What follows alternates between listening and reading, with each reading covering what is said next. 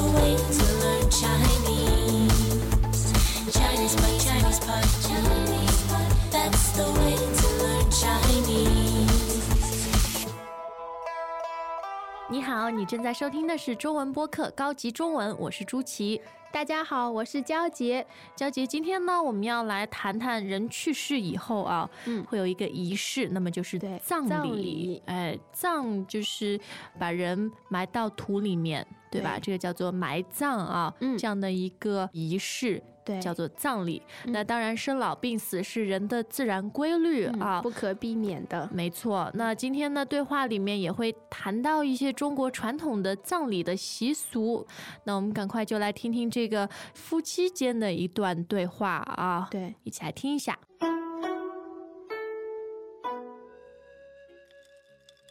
妈妈还好吧？爸爸走对他的打击太大了，我让妹妹陪着他，葬礼的事我来安排。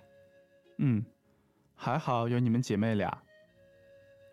要抓紧了，我早上联系了殡仪馆，5天以后开追悼会。这样就能赶在头七内办了。是啊，明天我得打电话给报社登个讣告，还要通知在老家的亲戚，还有爸爸以前的单位。花圈呢？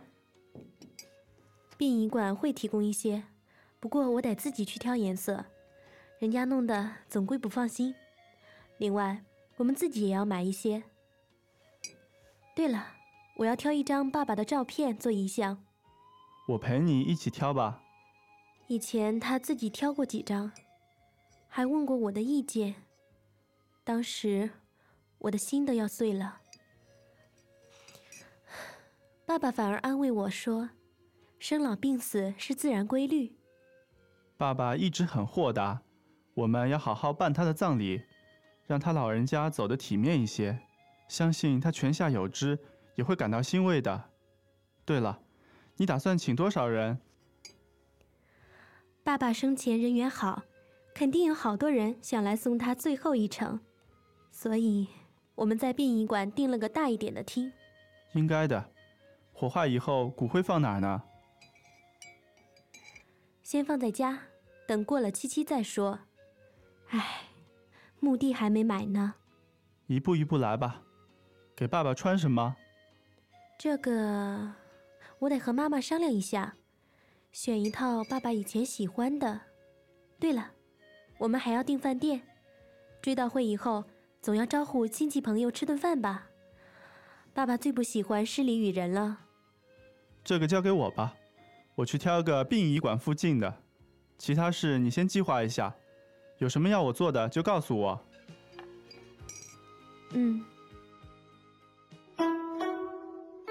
今天呢，我们真的有很多和葬礼相关的词语啊，比如殡仪馆，殡仪馆，看到这个馆，我们就知道这是一个地方。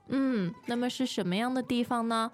那个殡，它的意思是灵柩，灵柩就是放了死者的棺材，我们就叫灵柩。那么殡仪的意思其实就是和人去世和葬礼有关的，对，是吧？那么仪呢，就是仪式。殡仪馆就是停放灵柩和办理丧事的一个地方。对，通常丧事呢就是在这样的一个殡仪馆里面举行啊。对，那日常生活中呢，很多人都会把这个殡读成第一声殡仪馆啊，那其实是第4声。字典上是第4声的殡啊。那在殡仪馆里面呢，通常会开一个追悼会。追悼呢，就是沉痛的怀念。沉痛的怀念死者，这样的一个叫追悼会，其实也是一个仪式啊。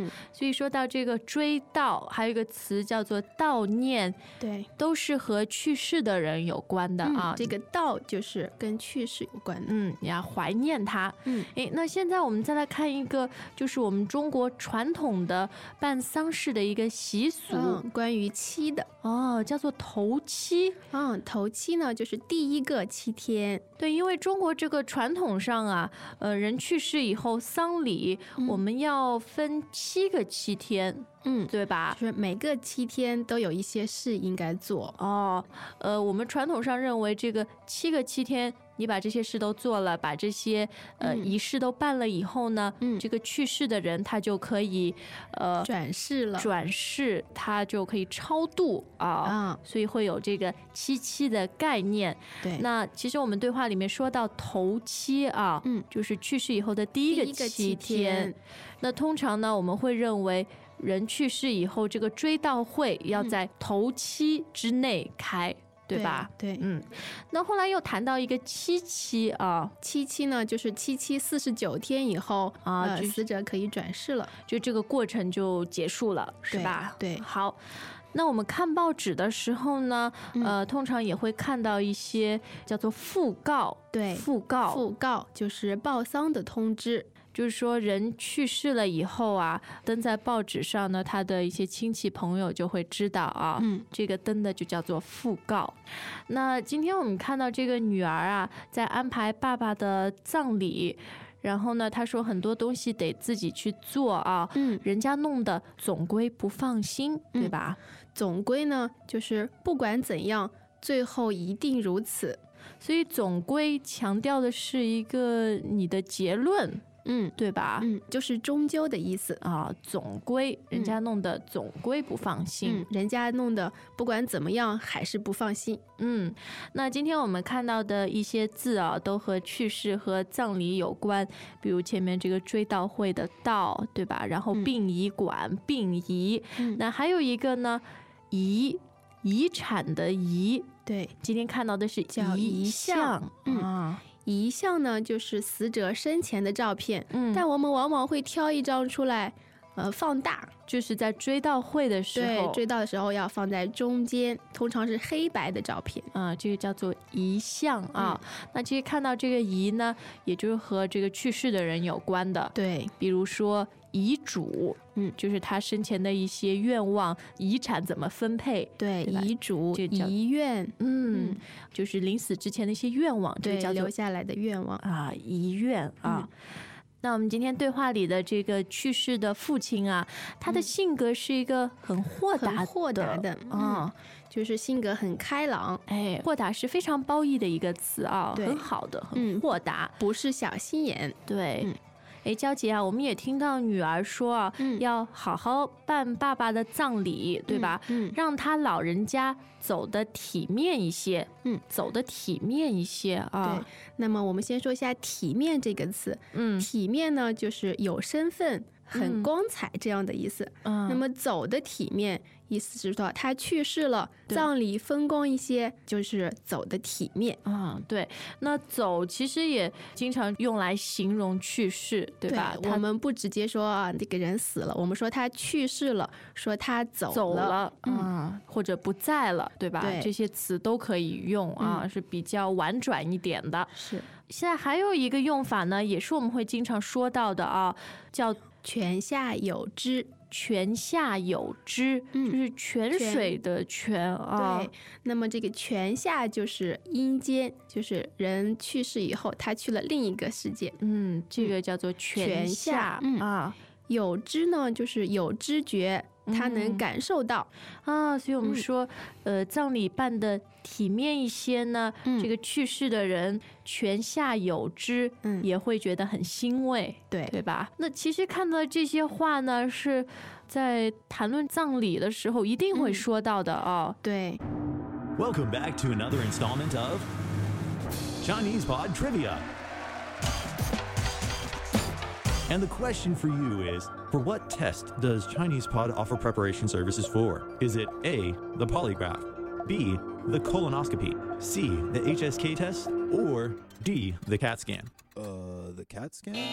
Ooh, sorry, that is incorrect. The correct answer is C, the HSK test. That's right, ChinesePod will thoroughly prepare you to pass this rigorous test of proficiency in Chinese. ChinesePod.com/HSK. 办的体面一些，然后他全下有知啊。那今天这个父亲啊，因为是很豁达的一个人，所以呢，生前人缘好啊，人缘好啊，缘分的缘，对，人缘呢就是跟人相处的关系。人际关系，娇杰是读了一个儿化音啊，人缘儿，对，他常常是儿化的。你的人缘好吗？还可以吧，在 ChinesePod 人缘非常的好啊。那我们再看一看，现在大多数在城市里面啊，人去世以后都是用火化，对，火化，就是把尸体用到火葬场，来用火烧掉啊，这个叫做火化啊。那比较传统的是土葬，对，我们老家有一些地方还土葬。就是把人埋到这个泥土里面啊，对，就是我们说入土为安，这样才能够安宁，才能够安心啊。最后我们再来看一个用法，叫施礼与人。施礼与人，那我们中国当然是礼仪之邦啊，非常的讲究礼节，连葬礼也是一样的。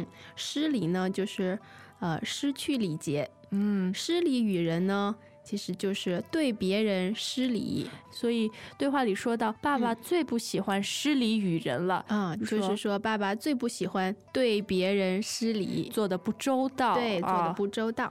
所以你看，亲人在办理葬礼的时候呢，还是要考虑到这些问题啊，对，方方面面都要考虑周到。对，来参加葬礼的人呢，他还要安排他们吃饭，不要失礼，对吧？对。好，今天这个也算是比较特别的一个话题吧，我们再来听一下。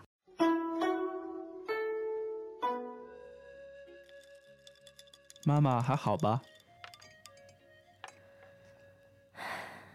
爸爸走对他的打击太大了，我让妹妹陪着他，葬礼的事我来安排。还好有你们姐妹俩。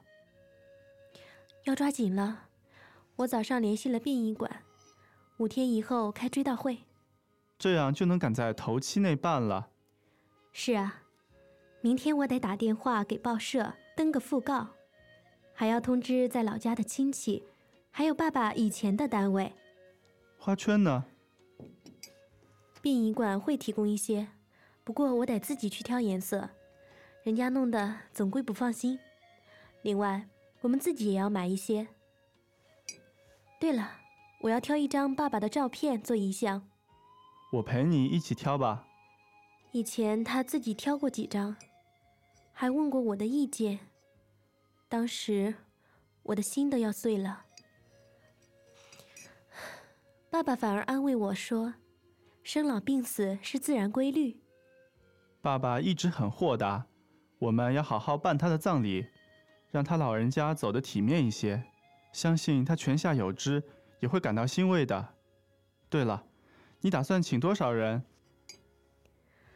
爸爸生前人缘好，肯定有好多人想来送他最后一程，所以我们在殡仪馆订了个大一点的厅。应该的。火化以后骨灰放哪儿呢？先放在家，等过了七七再说。墓地还没买呢。一步一步来吧。给爸爸穿什么？这个我得和妈妈商量一下，选一套爸爸以前喜欢的。对了，我们还要订饭店，追悼会以后总要招呼亲戚朋友吃顿饭吧。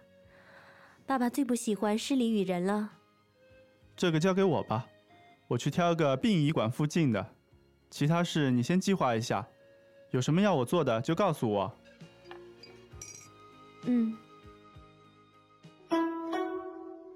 娇姐有没有注意到，在上海，我觉得这个现在葬礼的一些习俗啊，传统的习俗，并不是很容易看到了。对，然后在一些大的城市都不容易看到了，在一些小地方的，尤其是农村，还有那种很传统的丧事。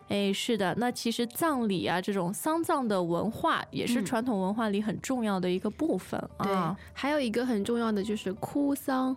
哭丧是什么概念呢？就是丧事的时候一定要哭。